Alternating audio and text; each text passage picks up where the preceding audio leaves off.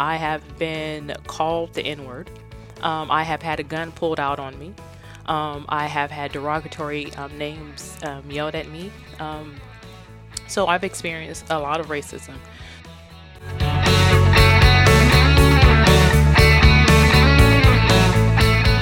And we thank you so much for joining us for the Run the Race podcast. I'm your host, Jason Dennis, a local TV news anchor here in the Georgia, Alabama area, but not sure where you're listening from. But again, thank you for choosing us. Every week we talk about different elements of fitness or faith and how those two mix together. But today, and we're not talking today much really at all about COVID-19 or the pandemic. I'm sure you're glad of that because people are just tired of hearing about it, even though it's still affecting really every part of our lives. But today, we're talking about race, or really racism. And appropriate with the title of Run the Race, it can mean a lot of different things for folks, not just the race, when you're a marathon or a 5K, but the race of life and just race in general, because that's definitely prevalent in society today, seeing color, whether you're a prejudice against somebody that's black or white or Hispanic.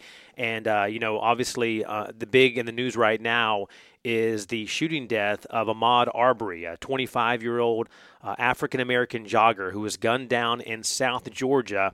And a lot of people have come out and really, after seeing the video of him being gunned down in the street there near Savannah, and so much so that 2.5 months after that shooting happened, the two white men who did shoot and kill him, they have now been arrested, charged with murder. And again, it's innocent until proven guilty, but we'll see what happens, and especially in the court of public opinion, because there's been outrage about this, and people really, talking a lot about racism. And in fact, this past Friday, people really all over the world ran or walked or jogged 2.23 miles in honor of Ahmaud Arbery. They did that because that would have been his 26th birthday last Friday, and then February 23rd was the day he was shot and killed. And we're having a really honest discussion today about race and about fitness and faith as well, with a young woman I'm going to introduce to you in just a minute, Patrice Riley. Also want to wish her a happy Mother's Day because she is a wife and has two wonderful kids. Also wanted to tell you about something that I see every day on my desk at work in our newsroom at WTVM. And it's a quote from Martin Luther King Jr. He's one of my heroes growing up. The quote is, "Faith is taking the first step even when you don't see the whole staircase." Faith is a risk. It could be faith in someone else, especially we talk a lot about faith in God, somebody that you can't see him or touch him all the time, but he's there and in control. And, for me, talking about this issue of race today in America, I'm a white male, and I don't come with the perspective of somebody that's a black male or a black female or Hispanic or Asian. And so I wanted to get that perspective today and, have the honest discussion. And we have that today with Patrice Riley, who grew up in Stockton, California. And after high school, she joined the U.S. Army, served for 6.5 years, in fact, ending here at Fort Benning, right down the road from us here. She got her BA in psychology from the University of Phoenix and currently studying to become a certified personal trainer, hoping to inspire other folks to get fit on a daily basis.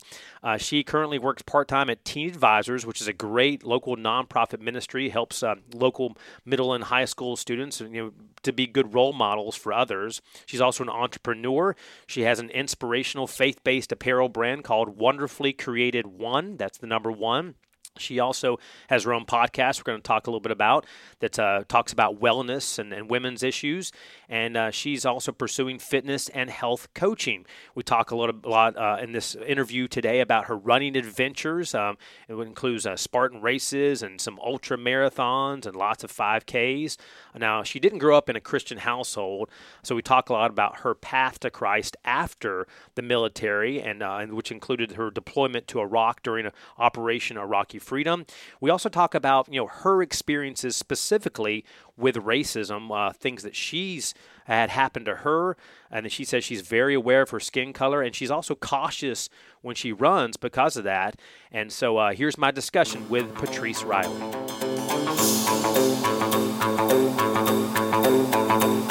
Thank you so much, Patrice, for being here. Thank you so much for having me. I'm excited. I appreciate it. I know we're going to talk about some serious issues about race in America and running, fitness, and your faith, and Ahmaud Arbery, that case. But before we get into all that serious stuff, we want to have a little fun, getting to know you a little bit. So we call it the Fast Four. So the first question is, what is your job description at work and at home? Because you have important jobs at both.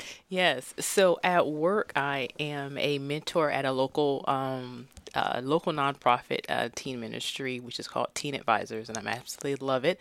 At home, I'm a mother and a wife, and I'm also an entrepreneur. I have a business, a inspirational brand. So I do a little bit of both. I'm a little bit dabbling everywhere, and I'm also pursuing my health coaching and fitness coaching as well. Find time to sleep, maybe a few hours in between. Yeah.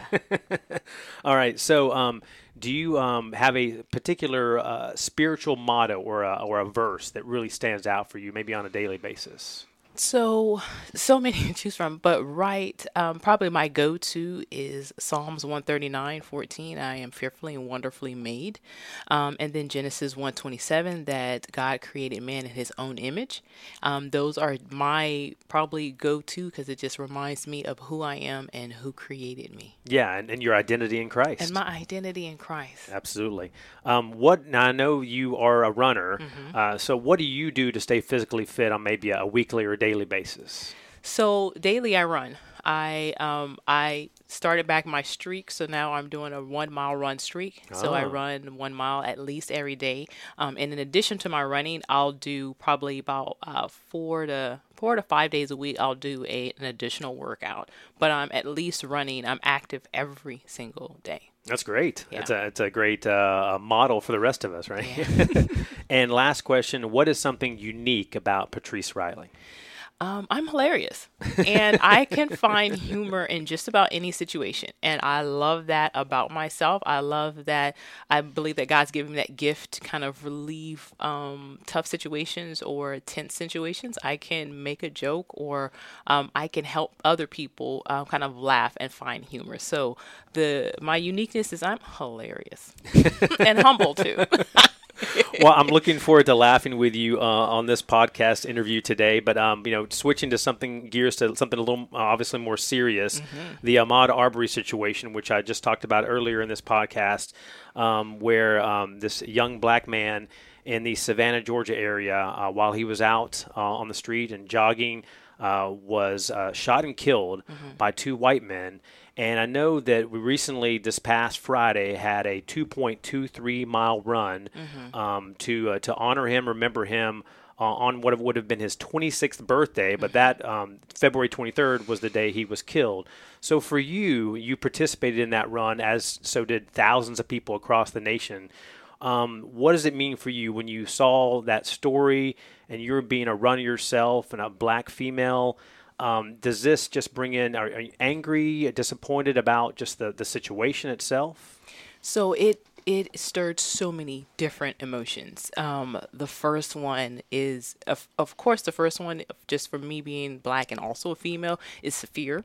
And once that comes, then I'm able to, no, we speak against that because I know that's not from God. So, but then anger comes in. Anger comes in and just an overwhelming sadness and grief just overtook me. I accidentally saw the video and I wish I hadn't. And so when I see the video of a death, it's traumatic. And I think that I was so grieved. And then the anger, a little bit more anger started coming because it's why? Why did the man have to die? Like at what, it's confusing. At what point did this man warrant death? Like what did he do that warranted death? And if he was just jogging, Surely, surely, I do not want to wrap my head around that he was just jogging and these men hunted him and shot him. So I began to research and look into it, and the circumstances, none of them came out to whereas anything warranted death. And so as a black runner, that is very upsetting. And it's very fearful because there are a lot of neighborhoods that I run in here, even here locally in Columbus, Georgia, by myself that are predominantly white. And I'm going to honestly tell you that, yeah, that, a little sometimes when I'm running alone, just because of circumstances and we live where we live, I think about that like, oh, I wonder if they know I hope they recognize that I'm a runner because I have running gear. So I'm like, I shouldn't be a threat to anybody. But just being a black person, I'm always aware of how I look and who I am. And so I have sometimes a lot of black people, because we're aware of who we are and how we can be perceived to others, we sometimes try to make ourselves less threatening. So because what happens is that if a Caucasian is threatened by us, then fear happens, and then fear, we see what happens when people get afraid. And I think that's what happened with those men, were that they were afraid. Yeah. And they act in fear, and then death happens. Yeah, and I know when you posted about your 2.23 mile run, you wrote, "May I never take for granted the privilege it is to wake up and run." Does that change maybe your mindset, or should it change a lot of our mindsets about the fact that we can go out and we have the ability to go out and run and be safe, perhaps? I do not want to come under fear. So, but I do want to become more grateful of what I do and the privilege that I do have. And so I just want to be more aware, and I want all of us to be more aware of the privilege it is. And some may have more of a privilege of just the freedom of running and not even caring what neighborhood they run in and not caring who sees them. And while some of us can't really take those liberties I'm always aware. I'm always aware of where I am, what neighborhood I'm in. And so it's different, but I do not want to take on that spirit of fear at all. And we, live in the deep South. We're in Georgia and right next to Alabama as well. For you, have you, growing up, did you experience racism, and do you think things have changed in a large way, or maybe getting worse or better, perhaps? So I was actually born and raised in Stockton, California. Okay. And much different than around here. Much different, but here's the thing. I've experienced racism. I have been called the N-word. I have had a gun pulled out on me. I have had derogatory names yelled at me. So I've experienced a lot of racism.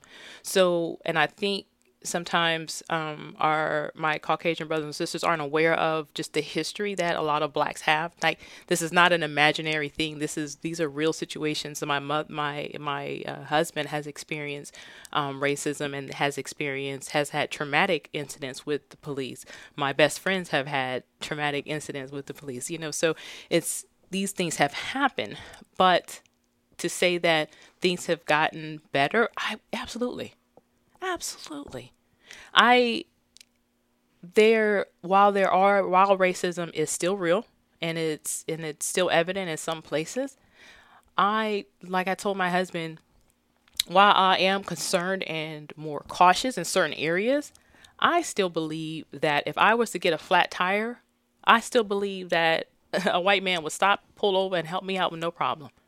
Like, I'm not in fear of or thinking like, ooh, somebody's out to get me. Absolutely not. And I do believe that our country is moving toward better. I really do believe that. And the fact that we are now having conversations with people, uncomfortable conversations, that's such a good sign. Yes, we are definitely moving forward in a better place. And do you think that, like you said, we're having this conversation because of, this incident that's sparking that happened in coastal Georgia? Do you think that there's still a long way to go in terms of the perspective from people? Because, there's passion from African Americans, there's passion from whites, there's, passion, you see it in the media, how it's kind of played out. So do you think that it's a good thing to have the conversation, or can kind of maybe turn people against each other, or? It can if you allow it. But I was just in a conversation before I came here with somebody that sent me a video that was offensive, and they wanted to know my perspective on it. And so I let them know, don't send me anything like that again. But if you want to have a discussion, we can talk about this. So then that door opens up. So I've had several discussions privately with several different people, different brothers and sisters, my white brothers and sisters that I never would have had that incident not happen. And so the more conversations that we are having with each other and accepting our differences, because I can see from a different perspective how this may look to a white person, and I can see how this looks to a black person. So I can see that there's a difference, but I love that right now we are discussing it. And I think that the more we discuss it, the more that we don't sweep it underneath the rug, the more that we just let that uncomfortable feeling sit, like, oh, this is gooey. Ooh, I don't like it. Let's just sit in it. Just sit in it for a minute. Let's feel this. But then we also need to remember Christ and pray, Father, how can I see through their eyes? What can I say? What can I do? Because more than anything, He wants us to be unified. So then when we bring Him in and ask Him, how can I? What can I do? What conversations? So then that's the start. And I believe having these conversations are a start. And yeah, you're going to have your radicals on both sides. And here's the thing, they can do the radicals, but the masses, we can begin to unify through discussion. Yeah. And I believe that. And I know you're very active on social media. You talked recently about how praying that God's love for us inspires us to love others around us. Do you think that is needing to be kind of at the center of all this in terms of, because, how Jesus was persecuted and hung on the cross. So do you think that maybe his story can really, have a radical difference in terms of how race is perceived in America? Absolutely. If we begin to look at Jesus' ministry and we begin to love as He loved when He went out and when He talked and He told stories and He interacted with people that did not look like Him.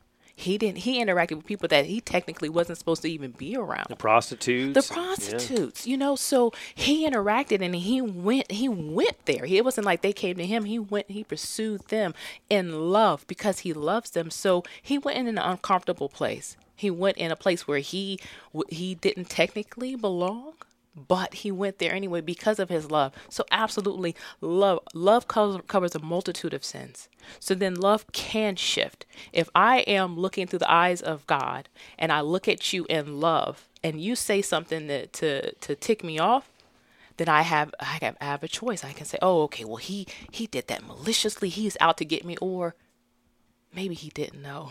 Yeah. And maybe I can talk to him about that. So we can act in love. And I think if we kind of get back down and when we have these discussions, remember that if I'm having a discussion and somebody disagrees with me, it's not because they hate me. It's because they just have a different perspective.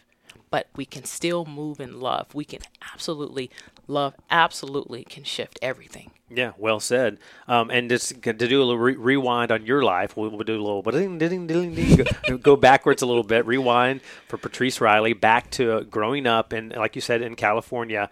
And you were telling me how you did not grow up in a Christian household, mm-hmm. and ended up joining the U.S. Army for 6+ years. Tell me about that experience and maybe how it changed you as a young woman, as maybe soon to be Christian, and how, because we're right down the road from Fort Benning here, mm-hmm. so obviously we're in a military community right here. Yeah, so Fort Benning was my last duty station, when I joined, so I did not grow up in a traditional Christian home. We went to church maybe Easter. I think we got I got a pretty dress, and that was it. It's the most popular day for most churches. Popular day. So, but I didn't grow up inundated with all of this that I am now. But I grew up with good parents that did their absolutely best. I joined the military. When I joined the military, I just was trying to run away and get away from my city. And so when I joined the military, I was very wild, to say the least. So a lot happened. That last probably 2 years to 18 months of my military career were probably the most traumatic for me. I was deployed. I went to war. I went to Operation Iraqi Freedom, which traumatically changed my whole view on life and the military. But it changed my view on God in it that I tried to attack God and his people, because a month prior or 2 months prior to me being deployed, my sister passed away of ovarian cancer. So I left, and I left, home with that trauma of my sister's death to go into a war zone. Then I think 6 months, almost 6 months exactly after she passed, I had a close first cousin of mine pass away. And that just blew my whole world apart. And so there absolutely could not be a God if this is happening. You're mad at him? I am. Yeah. I was mad where I was verbally attacking Christians. I was almost on Saul. I was like, no, there's absolutely, you are a lie. There's no God. Absolutely not. And so I felt that way. It was a rage that was building until God met me in my bedroom in Fort Benning by myself and forever traumatically changed my life. Christ came in, and it was just as traumatic as all those other experiences. This was just a whirlwind of, he was like, I'm here. And I experienced that just alone in that little room with the linoleum floors. And I still remember how it looked. And so that happened. I came to Christ right before I got out of the military, and which just changed my whole life. And even at that point, I was on the verge of getting a divorce. My husband and we had separated because I just didn't want to I didn't want to do life with people, period. I had no idea. It was chaotic. So, but Christ came in, and then I went back, I kind of was like, no, I don't. I want my husband. No, and so that last year and a half was just such a big contrast in my life. And that deployment, I guess, maybe made you realize what was important to you. Yeah. That deployment made, you get deployed into a war zone, and you're getting attacked by just about every day, every other day. Life begins to start to, it could have, I see where God's hand was there when he was trying to lure me in, because there were people still trying to, but if you're your mind is not there, and if the enemy is constantly bombarding you, you can go south. And so I went south where I was thinking that, no, there's no good, there's no God, nothing. And so I fought that, and that aggressive, and it was such a difficult time. And so, yeah, you look at life, you can either, take it for granted or just be completely angry at everything that's going on. Or, you can be completely grateful or just completely take it for granted and be angry. And I chose that latter, unfortunately, while I was in war. But things did turn around, which is great. Yeah. Amen. Yeah. We're going to talk a little bit about some of your Christian entrepreneur things as well coming up in a little bit. But I wanted to touch on the military a little bit, because a lot of former soldiers I know are, they still try to stay in shape, but a lot of them that I know aren't big fans of running. Because you're running in like your boots and your rucks and long up hills, and so they're just not fans of it typically. So for you though, you are a runner, and you, like you said, you enjoy it, doing it every day. So for you know, what made you want to do that and have this, you know, passion even, you know, a decade or, you know, years later, still being a runner? I didn't like it in the military. Okay. And so, I love the military, and I am not military bashing, but military does not do running well. You know, they just put you in any kind of thing and tell you to run. And while that works for some, it can be extremely painful physically. Yeah. And so, it's not a favorite, just because of the pain that is usually associated with it, you know, and it's a, you know, punishment for, you know, you got to think about a lot of sports, even growing up in high school, running as a punishment, you know what I mean? So then we've kind of subconsciously thought about running as this punishment. And then in the military, while I was good, when I had our PT test, our physical fitness test, I excelled at it. It just was like, oh my goodness, let me hurry up and get this over with. But I was also young, and so I would used to smoke as well. So I would smoke like 2 or 3 cigarettes and go run, and then, you know, just was totally irresponsible with my body. But so I didn't like it. And once I got out of the military, I didn't want to gain the military like 30. It's not a military 15. It's like a military 30. Whoa. You know, it's on average, you know, you get out just because you're not active, and Sure. you pick up weight pretty quickly. So I was like, I don't want to do that. So I wanted to stay active. So I would run 2 miles, maybe 3. And if I ran 3 miles, that was like a good day. And so I was doing that, and I would do that. I would work out. Now I worked out probably 4 days a week, but running, I would run maybe like once every 2 weeks. And that was good enough for me, because I was like, I'm good.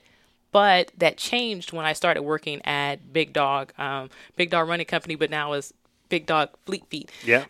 So that changed once I started working there. And I came across, at the time, Kina Yetz was my manager, and she was like, hey, would you like to go on a run with me? And so I've already had known her, and I have talked, and I know her awesomeness, because she's an amazing runner. So I know that this is a world-class athlete. And I was like, yeah, but listen, don't take me on any crazy runs. I don't do that stuff, okay? And I told her, we're going to do 3 miles, and we're not going to talk, because, you know, military mind, you don't talk when you run, you just go. Exactly. And so that's the mission. That's the mission. Let's just get this over with, Kina. Let's do 3 miles, and let's do it. So Kina was like, okay. She didn't listen to anything I said. She took me on a 6-mile run around the neighborhood in North Columbus. She took me on 6 miles and talked the whole way. And when we got done, I was like, Kina, how far did we go? Because I know that felt like longer, but I felt so good. She was like, oh, we just did 6. And then as my mind was blown away. I did 6 miles. I had no idea I could do 6 miles. So 6 miles is now my favorite sweet distance. Okay. It's my sweetheart distance, because I didn't know what I was capable of. And that's why I especially love working at Big Dog. I was able to, you know, push people like, you do not know what your body is capable of.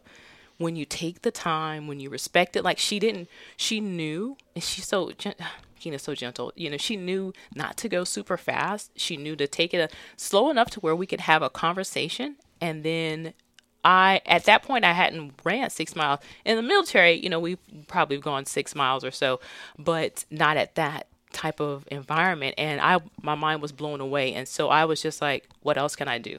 Let's do this. I'm a runner. And I remember going to work that day and I told everybody, like, I was not humble at all. I was like, I ran 6 miles today. Like, everybody knew about it. I posted on Facebook several times. Like, it was, yeah. And since then, you've run lots of 5Ks, Yes. 10Ks. I think you told me that you've run one marathon and you Hated did not like it. No, I hated it. I ran. Hurt too much? It hurt. Okay. It hurt.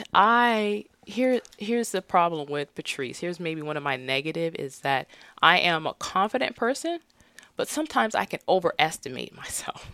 And I did that in the marathon, and the marathon humbled me, and I did not like it.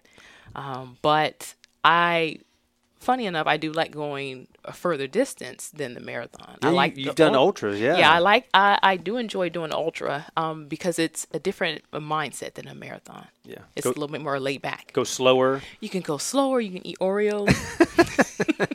Now, I think you told me one of your highlights was you won first place in a 6-hour race. Yeah. So are you running continuously or 6 hours. those whole 6 hours? Yeah, so it was for the first 3 hours I ran nonstop, and then for the last 3 hours I did the walk run. So I had like a little timer and did 3 minutes. I think I did 3 minutes of running, 1 minute of walking, and so I did that for the last 3 hours. And I ended up doing a total of 30 miles. Wow. And that accomplishment was like, I was on high. The race ended, it started at 9 and I think it ended at 3. And I called and woke Keena up. Because Keena's also my coach now. And so I love her. And so I had to call and wake her up. I was like, I'm sorry, but I won. I did it. And so it was, it's funny, the different running that you can get into and what you like and what you don't like. But yeah, the marathon, I do want to do another marathon years from now, but I just had such a horrible experience with it. So, and it's so funny because, 30 miles obviously is longer than 26, but I was able to, stop, eat some pickles, eat some chips and say hi to people, and you're talking. And marathon, you're not. You're kind of a little more relaxed, Yeah, perhaps. you're relaxed. Yeah, that's good. That's good. And now you also believe in, obviously more than running, because I see you pretty active on Facebook, posting your workouts. I don't know, but sometimes the video's sped up. I think you're doing squats, and so I mean, how for you, how important is that? And I know you learned some of this in the military, perhaps, but just to be able to be an overall, kind of have the core be fit and your quads and everything else in terms of even for people who are runners or not runners. So overall fitness is imperative to our health. I think that even during this, as we're kind of on the tail end prayerfully of this pandemic, health is important and we must take care of our body and exercise. And with exercise, I do not believe in just one type of exercise. I believe that we can do many different ones. I believe that you can have your favorite, like running is my favorite. But I know that having a strong core and lifting weights will help me become a better runner.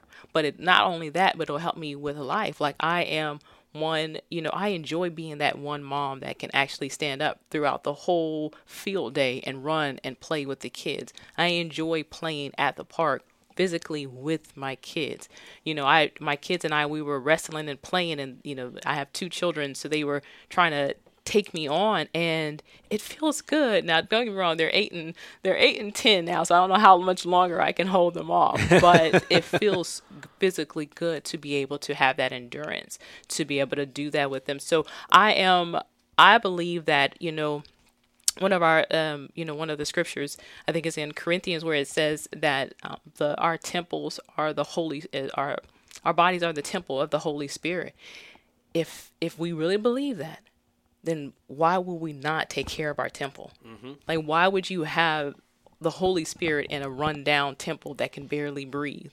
Yeah. You know what I mean? Like, take care of the temple, take care of your body all the way. Because we have a short time to do that. We have a short time. We don't have, he says this is but a blink of an eye. Yeah. Like, just a short period of time. So then why not live it to the fullest and fully be able to feel like, I'm 39 and I feel like I'm just getting started on what I physically can do.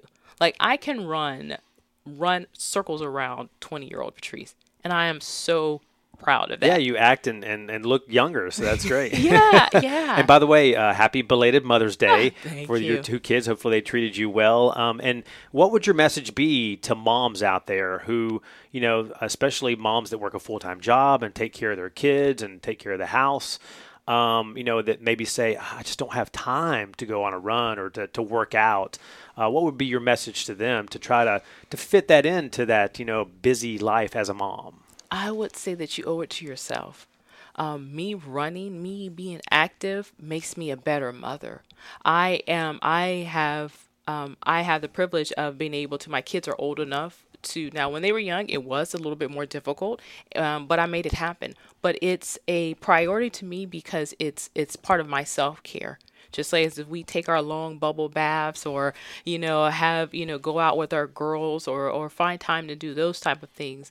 Exercise is the same thing. I am a better human, a better person, a better mother when I exercise. I've even told my children, like, oh, mommy's is a little feeling, you're getting on my nerves. So let me go run for a bit, and then I'll come back and we can continue this. So you're not in your feelings. I'm not in my feelings. And I'll be like, oh, I think I'm all in my feelings. What's going on? Mommy needs to go run. Let me go exercise. Let me get this out, and then we can come back and I can treat you well. But it's hard to love others, properly if we're not really loving ourselves. And part of that self-love is taking care of our bodies. So I would try to find the time. And here's the thing. There's another thing is that I want to add is that exercise doesn't have to be like 2 hours or hour long. You can do 15 minutes, like 15 minutes, 10 minutes. You can do these short intervals of a burst of exercise. You don't have to take a full hour, and it doesn't have to be in this gym or, you have to go these different locations. Pop a little video on and it's 10 minutes. Heck, you can do 10 minutes and let your kids crawl over you while you're doing your 10, 15 minutes of exercise. Or them do it with you. Or have them do it. Yeah, my kids will do it with me. They'll do it with me, and then they'll get bored and start crawling on me, and it'll turn into this game. But that's why I try to do it before they wake up. But you can fit it in. It doesn't have to be this long period of time. You can do it, but at first it's going to suck because you're doing something different, but it's going to kick in. It's that runner's high is going to surely kick in. It does. And you were talking about your busy life and doing so many different things. I know you are now, as an entrepreneur, Wonderfully Created One. That's the number one. It's an apparel brand. And also you have the Well podcast. Is that, or I would say, well. Okay. Yes. Podcast that you and your partner in crime do. So with those two things, at least, that you do, you seem to be, I guess your goal is to shine your light and to help others, inspire others, whether it be by faith or just by, self-help, especially for women. So with those kind of things that you do, those specifically, what is your goal or what do you hope people get from those? Because I know, I'm sure it's fun for you as well. It is. It is fun. And I think that God has allowed me to really use my gifts and talents in different ways, but they're all bringing one message, which is that you are loved and wonderfully created in the image of God, and you are deserving of living a healthy life. Another one of my favorite scripture is John, I think 10:10, where it says, Jesus says, I came that you may have life and have it abundantly. And I believe living abundantly, living in what he has created for us to is living a healthy life, is knowing. And so, my podcast with the amazing Dana is well, and we talk about health and wellness and just from a different perspective. And then with my apparel brand, it's speaking that message out. I'm such a fan of graphic tees. You see a tee and you can get inspired by it, and you can, it kind of showing your faith and showing where you are. I get so many compliments on my shirts and like, oh, I like your shirt. Or one of my favorite shirts that I have is, can I pray with you? And that one, that's an amazing shirt to wear out in public. You wear it if you're ready to pray, because people will say something. And as soon as somebody says something, that's an interesting shirt. It is. Can I pray with you? Yeah. And they're like, what? Yeah, let's do it. I pray with people in Publix, in Walmart, at gas stations. It is a beautiful thing. And so shining my light and pushing people toward God's love and loving God and loving themselves more. Yeah, and faith can break down some of those barriers. I mean, I know sometimes churches can be segregated, but faith is something that transcends whether you're black, white, Hispanic, Asian, those kind of things. And you were telling me before how, we sometimes say, I'm colorblind, or, I don't see you, as a black woman or you as a white man. But for you, I mean, is it important to see that, hey, yes, you are black or you are white and you are Hispanic, to identify that's the reality. We can't run from that.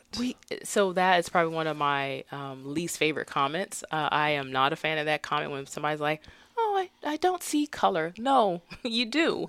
You do see, unless you medically are colorblind. Are blind, So yeah. if you're medically blind, then fine. But if you're not, you do. And so don't ignore it. Don't ignore my color. Don't ignore what I look like, what I sound like, where I've come from.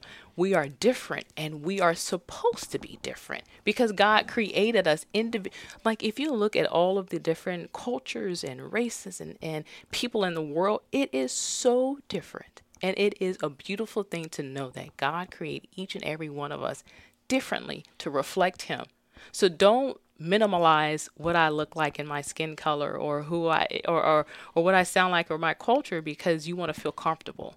No, accept it. Like I'm different. You know what I mean? I'm different from you, and that's okay. That's a part of God's plan. If he wanted us to be colorblind and wanted us to not see color or not see race, then he would have made us all one, right?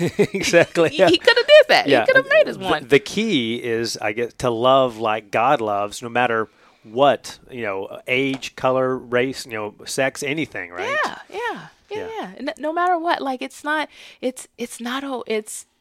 think people have one thing about the bringing up race issues is that people get uncomfortable about discussing it, but you know where you stand and where you are. I speak comfortably about race because I don't have these hangups. Like I'm not out to get you. So no, I recognize that you're a white man. There's no problem with that. You know what I mean? Because I feel secure and I love you in the love of Christ. So absolutely. It's okay to recognize that. Absolutely, yeah. And you were talking about how you pray for folks anywhere and everywhere. I think that's great. I think so. I wanted to offer you the opportunity. I usually close the podcast in prayer, so I think that I'm going to hand the baton to you in this race called life, and if you can pray us out on this podcast chat. Oh, I will. Okay, Abba, I thank you.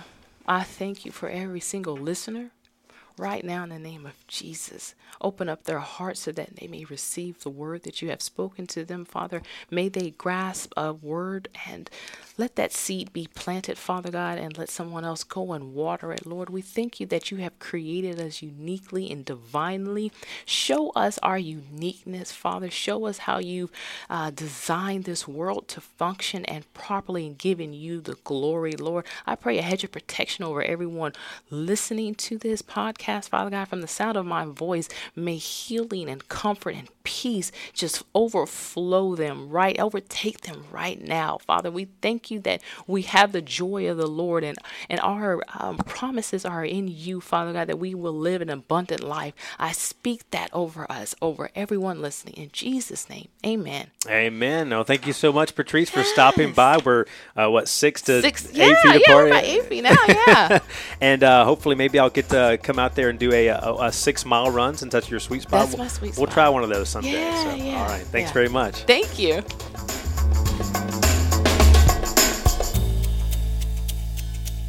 And thank you so much, Patrice, for coming by WTVM and getting your temperature checked as you walked in the door. And she was great to talk to. She's a bundle of energy. And as you heard, she stays busy all day long, juggling a lot of different things as a mom and wife and entrepreneur and runner. And worker. And she told me she's on day 166 of her run streak. And she has a goal of continuing that, running every single day, at least a mile for 5 years. Good luck to her. And she's done it in the past for 2 years straight. So she's well on her way to do that. In fact, I'm starting my own run streak. I like rest days. So I typically wouldn't want to do a run streak. But because I'm doing this great virtual run across Tennessee, which is 1,000K or about 650 miles over the next 4 months, I decided, well, I can do at least a mile or 5 miles every day. We'll see how it goes. And so I'm on day 10 so far. So I'll try to catch up with Patrice. But again, thank you so much for her stopping by and being, honest and upfront about racism and just about her ideas when it comes to fitness and faith. Turning now to Food for Thought, which we talk also about race in America.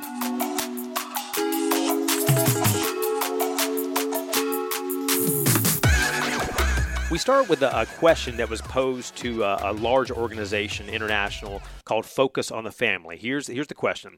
How can a nation that was built on slavery and that's still full of racial discrimination today possibly have biblical roots? I've been hurt by racism in so-called Christian America and just don't understand why so many conservative evangelicals say this country is based on Christian values. As an African American who has faced racial hatred, I find this perspective unbelievable. If that's Christianity, then I want nothing to do with it. Again, an honest question to Focus on the Family. And their response, I'm going to read some of that and talk a little bit about that. They say that racial hatred and discrimination are more than just, glaring social injustices.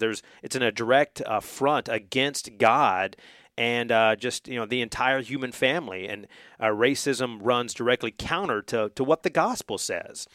True Christians must oppose those attitudes with every ounce of strength that God can give us. And Focus on the Family says it's important to point out that America's goodness is not completely overshadowed by these imperfections. Of course, we have the Declaration of Independence and Constitution, and those are based on Christian principles that help develop those basic institutions for the USA and still true today, hundreds of years later.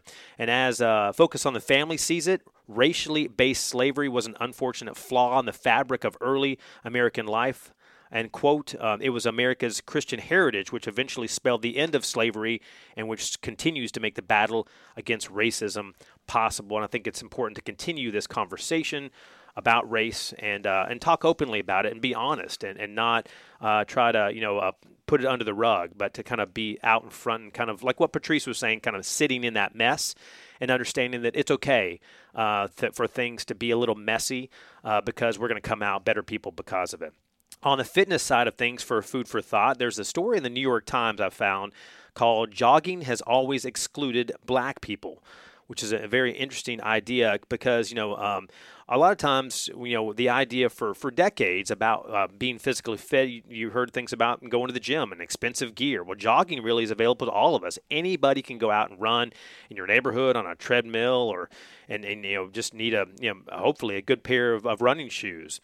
Well, black runners, in the midst of this Ahmaud Arbery controversy where he was gunned down, they've been talking about their routines and the suspicions and steering clear of certain neighborhoods and wearing certain things, only going out in daylight, where many white runners like myself, we maybe have this sense of peace already. We don't have the sense of we can't go to this neighborhood or we can't wear these certain clothes, that kind of thing. And that's a disparity for sure. Running, according to New York Times, has been a pastime marketed primarily to white people ever since the jogging craze was born in Oregon in the track and field world of the late 1960s. And they're reporting that black people have not only been excluded from the sport, but they've also been relentlessly depicted as a threat to legitimate white joggers. And the New York Times article goes on to say the new national pastime never delivered on its promises of universalism. Women complained of being harassed by male passersby. And at the time when a white middle-class exodus to the suburbs had sapped big cities, many black Americans who lived in these cities could not safely go outside to even jog in parks or in the streets. And running and jogging is something that 47 million Americans are a part of. And you would hope there is some kind of universalism. But this article, again from the New York Times, it talks about the most enduring legacy of the racialized experience of recreational running is the surveillance and suspicion to which black people are subjected to. So the Michigan Chronicle, about a decade or so ago, they said if you're driving, walking, or running or jogging, you simply look like an African American, you're subject to a stop and search. And so it's something that is unfortunate and still continues here in the year 2020. And we hope that through this situation, this unfortunate tragedy with Ahmaud Arbery in Georgia, that people's eyes are opened up to the fact that we are all people and we all are made by God in His image, white, black, Hispanic, Asian, and we support each other and love each other like God loves us, no matter the color, even though we are different colors, and we need to stick together and help each other out and support each other, and hopefully more and more as the years go by, we will all have that sense of security and peace as we walk out our doors. And lastly, since we already had our prayer from Patrice, the parting gift comes from one of the most famous athletes of all time, from Muhammad Ali. The boxer says, quote, "Hating people because of their color is wrong, and it doesn't matter which color does the hating, it's just wrong." Again, a quote from Muhammad Ali, who talks about how, there's all kinds of racism in the world. There was, decades ago and still is today. That's just, unfortunately, the reality. Thanks again for listening to the Run the Race podcast. And if you'd like to shoot us a review or have any questions, go to Run the Race on Apple Podcasts. There's a chance to go give a 5-star review at the bottom there. And so we can keep this ball rolling, as we are now almost 25 episodes in, and I've been doing this since last November. And you can also find us on Spotify and on Google Play and Stitcher. You can go to WTVM.com/podcast to listen to the past 20-plus episodes. And if you have any ideas or questions or anything, you can email me, jdennis@WTVM.com. That's WTVM as in Martin.com. And again, we hope you have a wonderful week and stay safe out there in the midst of this coronavirus pandemic. You can still go out and run and still have church online, and those more and more things will open up as the days and weeks go by. Have a great night, everybody.